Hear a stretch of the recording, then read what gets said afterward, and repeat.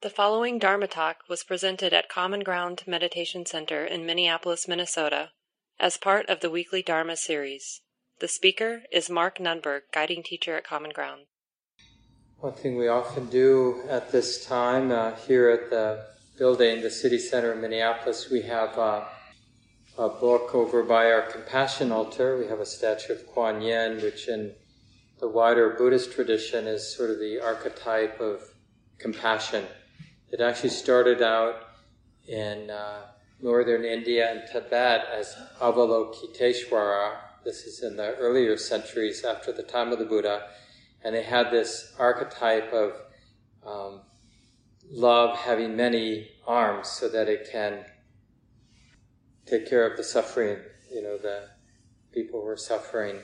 And then as it sort of the ideal of compassion moved, and Buddhism moved into China, they had this other sort of depiction. And Kuan Yin, you see in the corner, is sort of this more feminine embodiment of compassion. We have a book over there, so I'm just letting people know, including all of you on Zoom, you can always send us an email. We just write people who, it doesn't even have to be yourself or others who are suffering, but anybody going through a life transition that you want the community to keep you in mind. You can put that in the book. And then usually this first Friday of the month, Chelsea, who's our program host, will read from that book. It just takes a couple minutes. Do we have anything from July, or from June rather? Oh, good. Do you have the handheld? Yes. You can come here though if you want, so they can hear you online. Yeah, because this is for the Zoom folks and this is for people. But if you have a loud voice, you may not need it for the people in the room. Compassion for my dad who is dying from kidney and heart failure. Ease, healing, and joy for Richard and all those with severe trauma. Metta to Minneapolis and St. Paul as we recover from the trauma of 2020. Appreciation for the nice weather and decent air quality at the moment. Sorry to any insects I might have harmed on my way here. Delighting in the vibrancy of summer, all the blooming flowers, baby ducks, singing frogs, may they be safe, happy, and healthy. Thank you, Chelsea. And thanks for the folks who added those words to the book. So keep it in mind. Again, whether you are here in Minneapolis or you live far away, you can just send the center an email and Robin, our office manager, will put your thoughts, reflections in the book. Yeah, and so we have about a half an hour for conversation. Now I'll share a few thoughts. And then it would be nice to hear from people. I often say on these first Friday of the month that whether we want to or not, want to admit it or not, we've learned a thing or two about what attitudes of mind are wholesome and helpful and what aren't.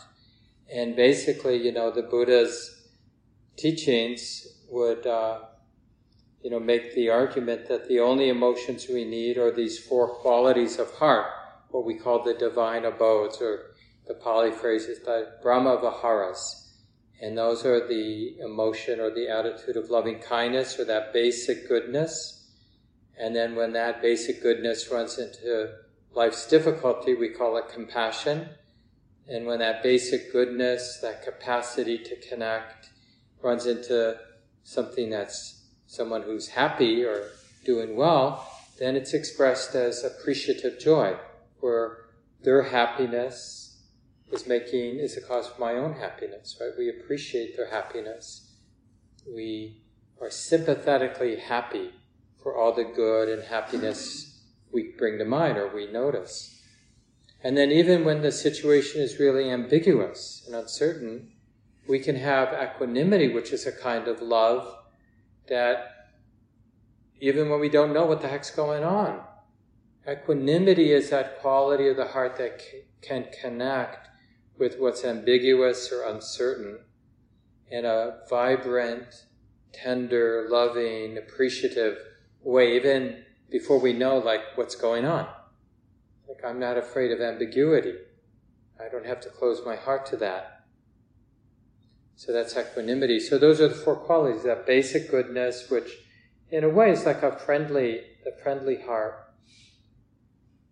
When it meets suffering, it's compassion. When it meets joy, it's appreciative joy. When it runs into anything else, ambiguous, it's equanimity. It's a radiant balance. So these I think it's just a nice reflection as we live our life.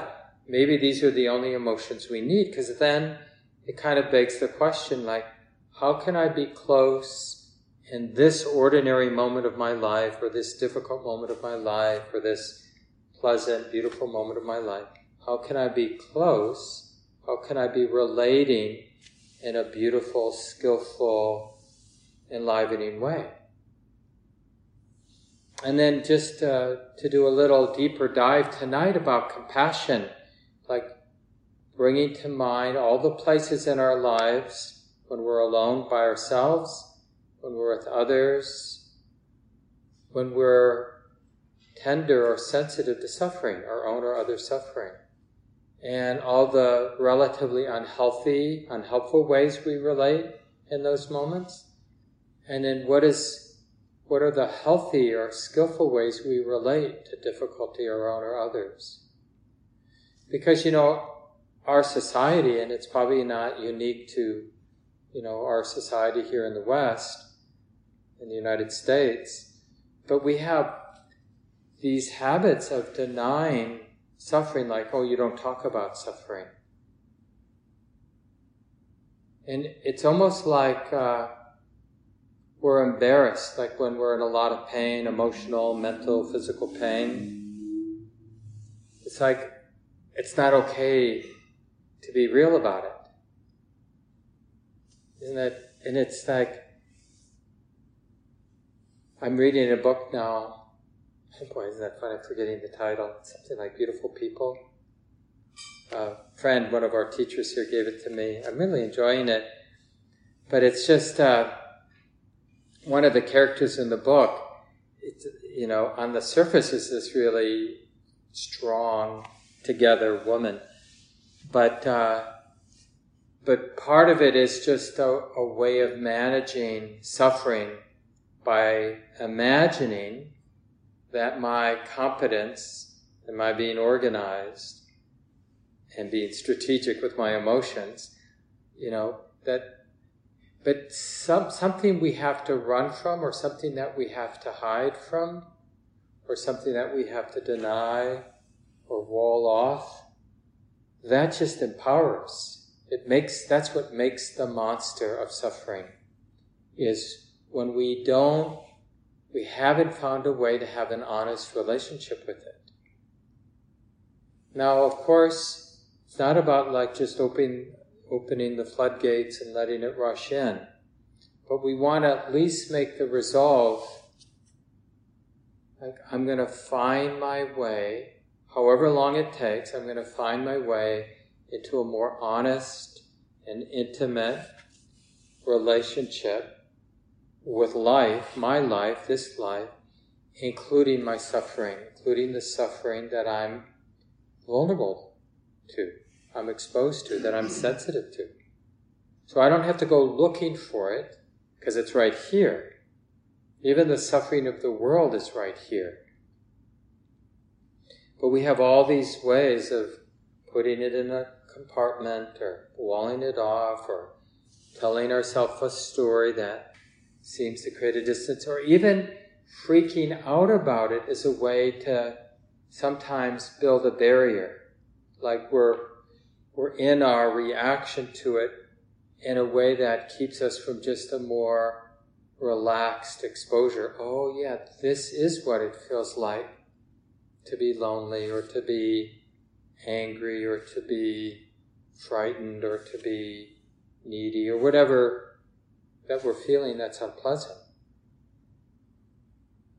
even uncertain. So it might be nice, like in our conversation tonight, to these testimonials, like, and it can be really simple, like transforming your relationship to spiders in your windows, right? And just how we transformed what was a scary thing, that to, like, I've learned how to have a tender relationship with things that scare me. And to embrace, to learn how to be sensitive to that vulnerability. Like, oh yeah, I can't really cut myself off from all the things that scare me. It's just too stressful to need a house that doesn't have any spiders, or to live in a world where there aren't scary things. So how might I find my way, start moving in a direction where my heart, through what we call compassion, can include the world as it is. The uncertainty, the vulnerability, all the things that the heart is inclined to want to run from or hide from or wall off. And it's just interesting, like, sharing about, just those places where you notice one of those strategies of, like, having a fixed view. This is not my responsibility. Like you have a sibling that's really struggling in life, or a neighbor, or an old friend, but you just caught yourself, like, creating some distance. That's their business. That's their karma. I've helped enough. They're making bad choices. But and it's not like any of that is not necessarily, it may be some truth to all of those statements. But what's really going on is the mind, the heart, imagines that your suffering is going to contaminate me. That somehow it's contagious, that I have to create some distance. And just to begin to, like, give examples of how, one, we realize how stressful it is to keep distant from all the things that scare us, or that all the suffering around us, and even our own suffering and pain. And how enlivening it can be to find our way back to just being, like, inclusive of all that. It just like having a more honest relationship with death and loss, even before it happens, right? We don't realize how heavy it is to have a dishonest relationship with all of the truth of suffering. So it'd be nice, and Chelsea has the handheld mic, or if you're willing for the people here in the room, so people online can hear you could sit here, and then I'll hand you the mic for the Zoom community. But I can repeat it, but generally, your sharing is going to be long, and it's kind of nice for them to hear you. I won't put the camera on you, but you can be here, and then I can hand you the mic if you don't mind. And then those of you online, you can just unmute yourself if you want to share a little bit. And it's also okay to ask questions about the compassion practice we did this evening. If something was unclear, or you just want to get a little bit more instruction about how you might do this during, your home practice, this is a good time to ask those questions too. So who'd like to begin? Like I mentioned, we've all learned some things about love and compassion over the course of our lives. What is it that you've learned? And we can learn from each other. Yeah, please, do you mind picking up?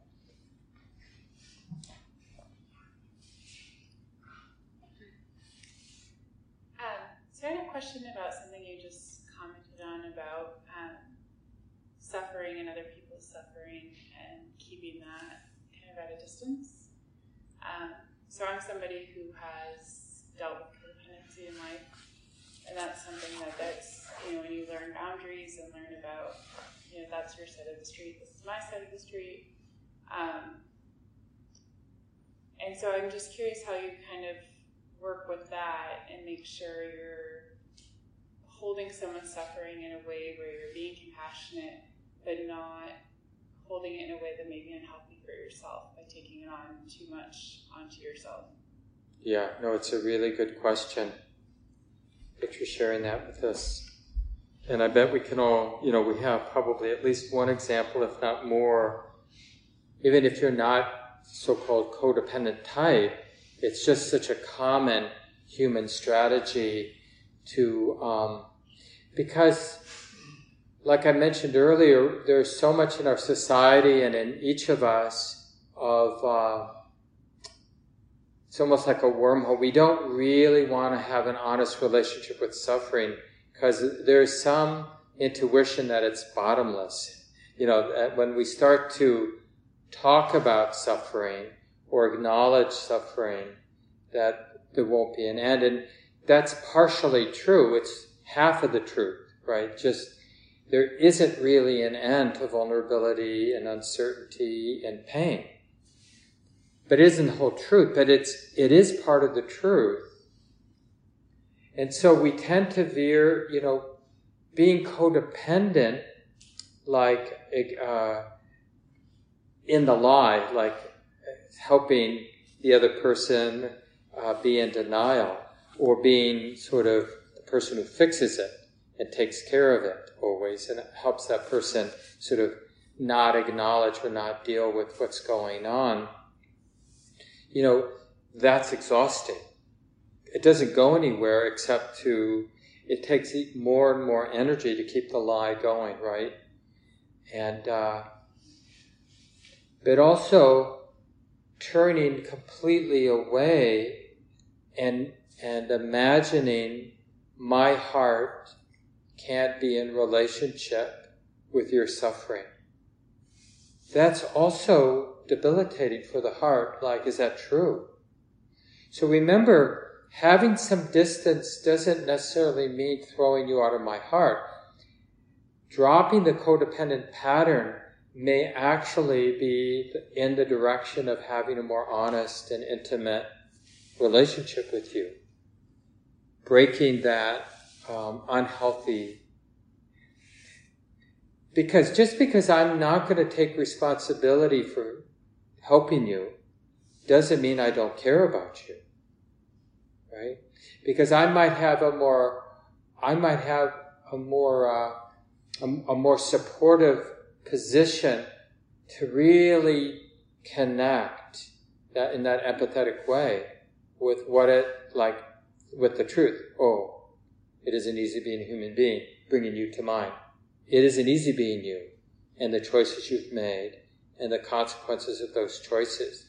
Precisely because I'm not enmeshed, I can actually sense and feel what that's like. And then a more honest wish, may you find your way. And if there's something I can do in a way that's healthy, I'll do it. In a way that respects my well-being and cares about your well-being, I'll do it. But whether there's something I can do, or whether there's nothing that I can do in this situation, I'm not going to throw you out of my heart. And that's because I have a more wise, balanced relationship with your suffering. Because a lot of the codependent relationships arise because we misunderstand suffering. As I was saying early when we started the program tonight, there's this very deep reflex that we get infected with in our culture, and probably all human culture, that pain and suffering is bad. But that's kind of interesting, like in a world where there's pain and suffering, and then they say that it's bad. It's pain and suffering. We're not denying that it's not pain and suffering, but it is the way that it is. It's neither evil nor good. It's what we say in Buddhism, it's nature. Right? Vulnerability and uncertainty and gain and loss and pain and pleasure, these are neither good nor bad. It just comes with the territory. There's birth and there's death. So we don't want to pathologize pain, spiritual pain, mental pain, physical pain, emotional pain. We want a functional, practical relationship with it. We want to be able to include it because it's just part of this human experience that we have. Oh, great. We have 3 folks online. We'll go to Joe first. Go ahead and unmute yourself, Joe. Hi there. Can you hear me? Now we can. Okay, great. Hi. This is my first time in this group, and to be honest, I was having a hard time. I've been going through a depression really since the beginning of COVID, on and off, and I'm having a hard time connecting with compassion and care for just about anything. So I'm wondering if you have any pointers or tips for me in that regard. Yeah. Joe, could you repeat? You said you're having a hard time, and then it was a little mumbled there. It wasn't clear, so I couldn't hear the words. Yeah, sure. Can you hear me a little bit better now? Yeah, that's much better. Okay, great. I was just speaking to my experience of having a hard time connecting with care and compassion just in general recently. Just going through some depressive stages and having a hard time connecting with compassion and care, and wondering if you have any thoughts or tips or ideas for me. Yeah, thanks, Joe. Well, of course, and you probably understand this, but of course we want to start with ourselves because that heavy state of mind hurts. And just that, it seems so simple, but just that acknowledgement that my mind, my heart hurts, that it's heavy, is because there's something like that honest relationship with our pain. It's a gift, like the heart experiences it as a gift. Oh, you're not blaming, you're not telling me, I'm not telling myself I should have my act together by now, or we're having, it's really coming from that balanced place. Oh honey, you're hurting. Even before we have that sense, that tender sense, and I care about this hurt, just naming it. Just like when a friend, meets us and says, they ask the question, but they ask the question because they're sensing something. How are you doing? And they're not that, sometimes, it can be sort of let me fix you, but it's like they're not afraid of us being where we're at. And we can do that for ourselves. Because after a moment of meeting ourselves, having an honest sense, oh yeah, this is hard, then we're in a much more balanced place to wonder, well, what can I do? What can I do for myself? What has helped in the past? What's to be avoided? So just the practicality of understanding, to whatever degree our mind is capable of understanding, like what might be supports, what might be further causes for more of the heaviness. And there may not be anything we can do, like we may not have any options that we can bring to mind in that moment, but we can be honest. And we can realize that sense, and I care about this. And the important thing is to recognize just that capacity that our mind can read cause and effect. So even if we don't, like our past experience hasn't provided any clarity, so we're just like raw trial and error. Well, let's try something. Let's take a walk. Let's make soup. Let's call this friend. Let's, take a bath. And let's see if this helps. Let's relate in this way. Just like we want not only to care, like, oh, my heart's hurting, we want to notice what that sets in motion. It's important to notice whether that honest acknowledgement of the pain we're feeling, if that's helpful. And remember these near enemies, so that's not the same as pitying ourselves or feeling doomed. That's what I mean. We have to sense, if we can, or try to sense it's empowering to know that I'm hurting. To be in that position, oh, my heart really hurts. And I can be honest about it right now. I don't like it, but I know that it hurts. Because, in the end, compassion isn't something that you or I do. Compassion is something that arises naturally when the supports are there. And of course, what is the proximate cause for compassion to arise? It's the honest relationship with suffering, our own or somebody else's. When we're really meeting it, that means we're not afraid of it, like we can't meet it and be afraid of it. So when we realize the heart, the wisdom that can meet our suffering, there's already some power there, some healing power. The mind isn't completely identified in a reactive pattern with the pain. Yeah, I hope that's helpful, Joe.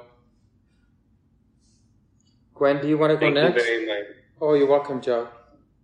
Thanks, Mark. I've had this interesting 1-year experience of learning about both pain management and compassion. And I will tell you right now, Mark knows that I'm in a situation where I have to vacate an apartment in the frontier, great western frontier of Shakopee after moving here a year ago.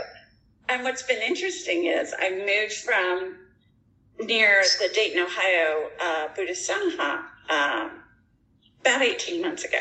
It's my dream to live in Minnesota. And I knew I had some chronic pain and kept being distracted by it.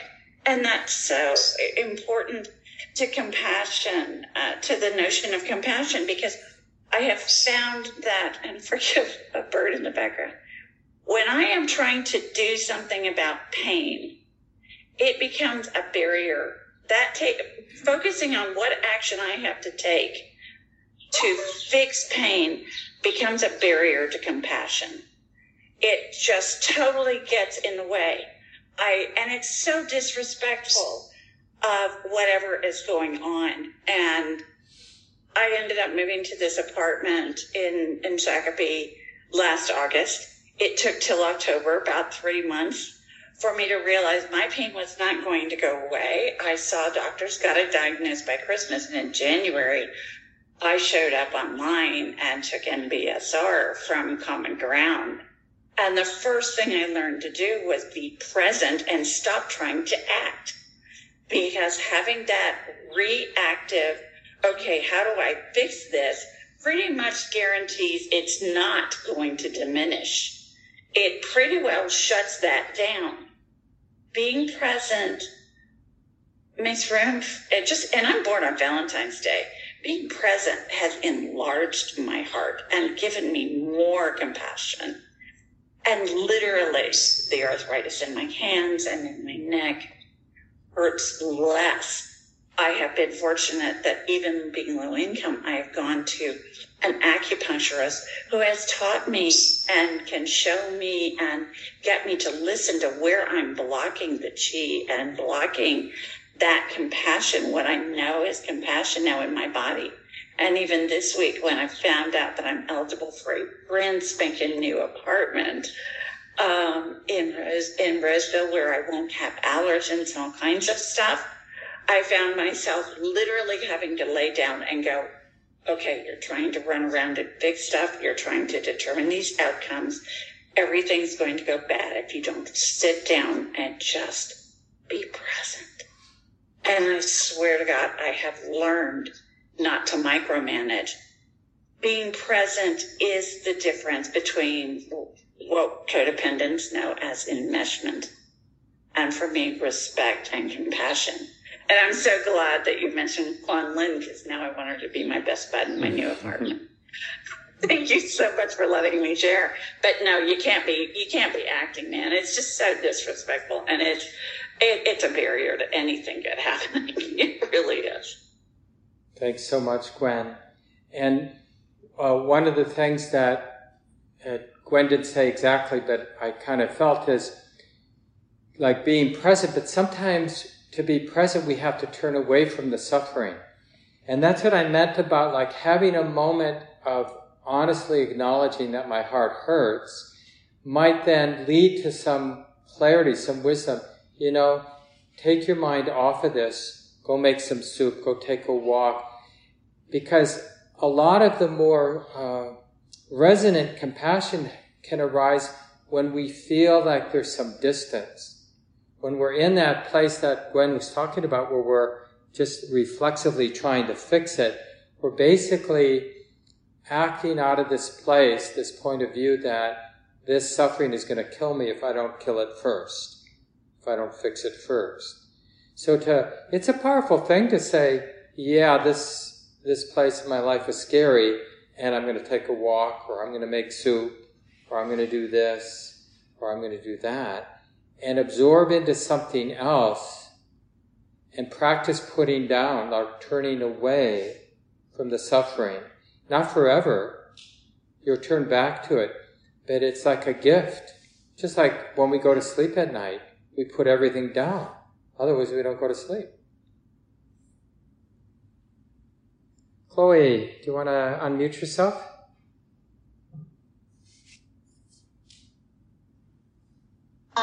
Yes, thank you.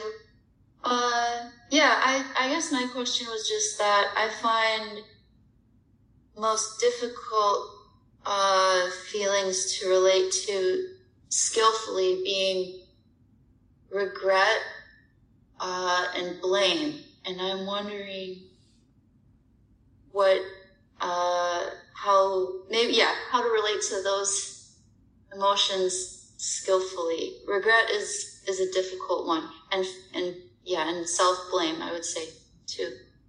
Yeah, and they might regret in that self-blame. I don't know if the situation you're bringing to mind, if they're related, because they can arise together. And anybody online, on Zoom, or in the room not made a mistake in their life? Right? So we've done really, some of us really stupid things and caused others a lot of pain and harm, right? And so then those moments, those experiences can live on, and when they emerge, then we feel that regret, and we might want to blame ourselves or blame somebody else or defend ourselves or whatever. But actually, those places where there's regret or there's some pain, unresolved pain, there's something important there. It's almost like a specific teacher for us. And we want, as long as there's that regret, it's like we want it to live on as a temple in our heart that reminds us, honey, don't do that. Or when you do that, it feels like this, right? And so that's like how the past can live on now, but we turn it, instead of something like, I'm bad, it's like, yeah, I made a mistake, but now I'm turning that mistake into some earthy wisdom. So this wholesome, I call this wholesome remorse instead of guilt or regret. It's like we're turning it into wholesome remorse because it's basically a demonstration to ourselves that my heart is learning what's helpful and what's not helpful. What is a skillful way to be, what's a not skillful way to be. And so all those mistakes we want, in a sense, to live on, but not as some toxic dumping zone, where we beat ourselves up, but it just is sensitivity, so that when I get close to acting in that same way again, it's like that old wound, which is now a temple. Honey, you don't have to do it that way, right? It reactivates as that wholesome remorse. That's basically this felt sense of, honey, be careful. Be careful here.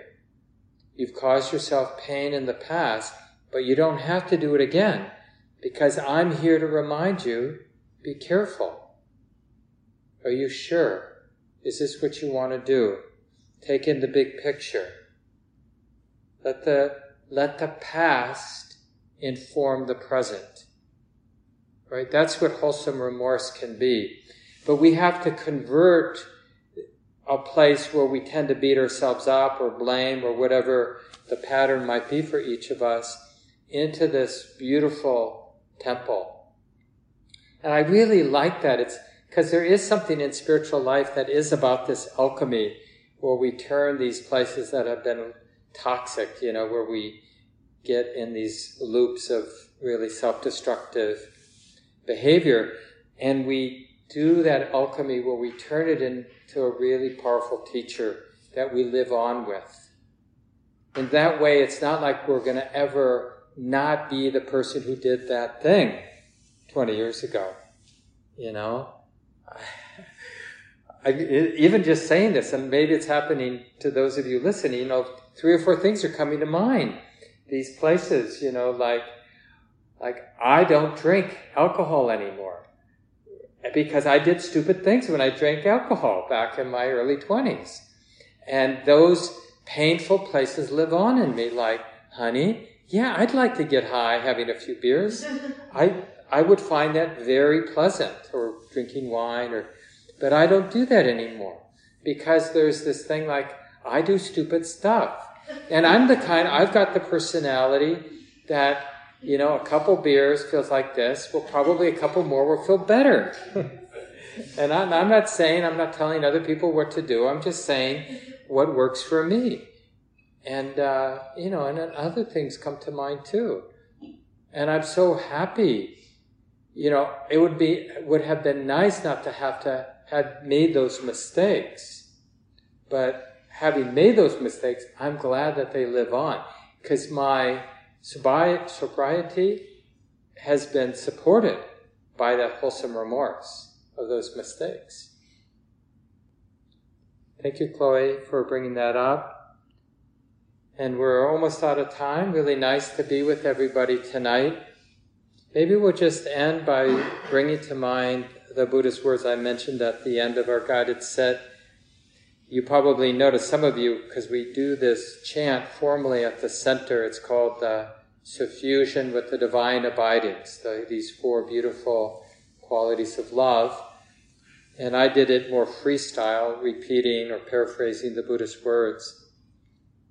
And I recommend that you find your own version of this, of basically modeling how we talk to ourselves on how the Buddha recommended. And again, I'm using compassion, but you can do it with any of the 4, that loving kindness, the basic goodness, compassion, appreciative joy or gladness, and equanimity. But I'll do it for compassion.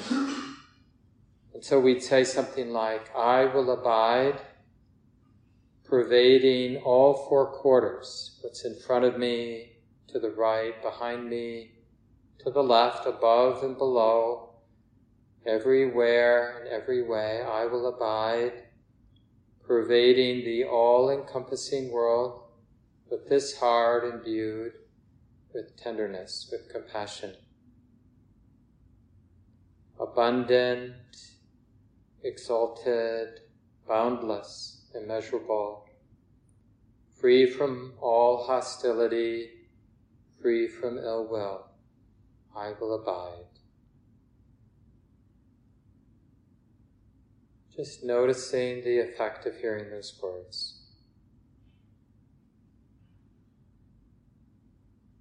And thanks everyone for coming. Nice to be with everyone.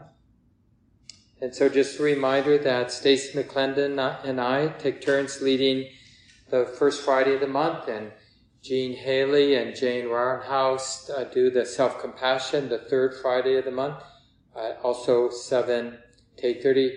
For the self-compassion, it's just online, not in person and online. And then I'll be leading a day-long retreat at the end of the month on the 29th. Time to get out to the retreat center coming up. Patrice Kelsch, I think there still may be a few more spots, is doing her annual loving kindness meditation retreat at our retreat center. That's right in the middle of August. I forget the exact dates, but it's Thursday to Sunday, right, like around the 15th of August. So you can check the calendar online for that. Lots of other programs, of course. Let us know if you have any questions about that. And most of you know that all the programs at the center are offered freely. We've been doing that now for 30 years. We don't talk about money much. But what we do ask is just everyone have a healthy, enlivening relationship with the community, with the teachings and teachers. Practice receiving whatever you get from your involvement at the center as a free gift. Let it be a cause for joy.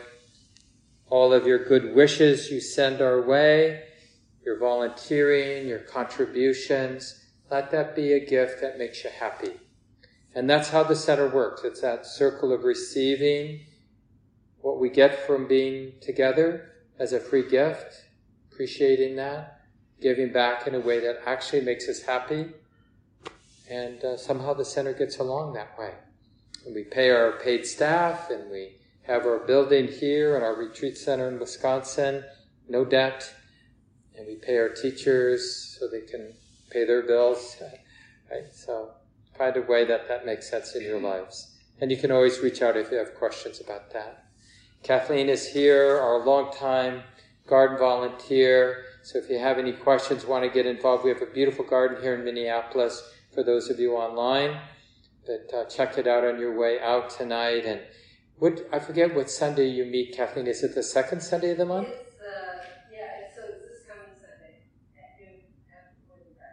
Yeah, so you could come to the morning practice group if you want. Otherwise, just come at 12 noon. Great group of folks. Keep our garden looking really great. Take care, everyone. Thanks for coming. Good night, all those online. This talk, like all programs at Common Ground, is offered freely in the spirit of generosity. To learn more about Common Ground and its programs, or if you would like to donate, please visit our website, www.commongroundmeditation.org. Thank you for listening. To learn how you can support the teachers and Dharma Seed, please visit dharmaseed.org/donate.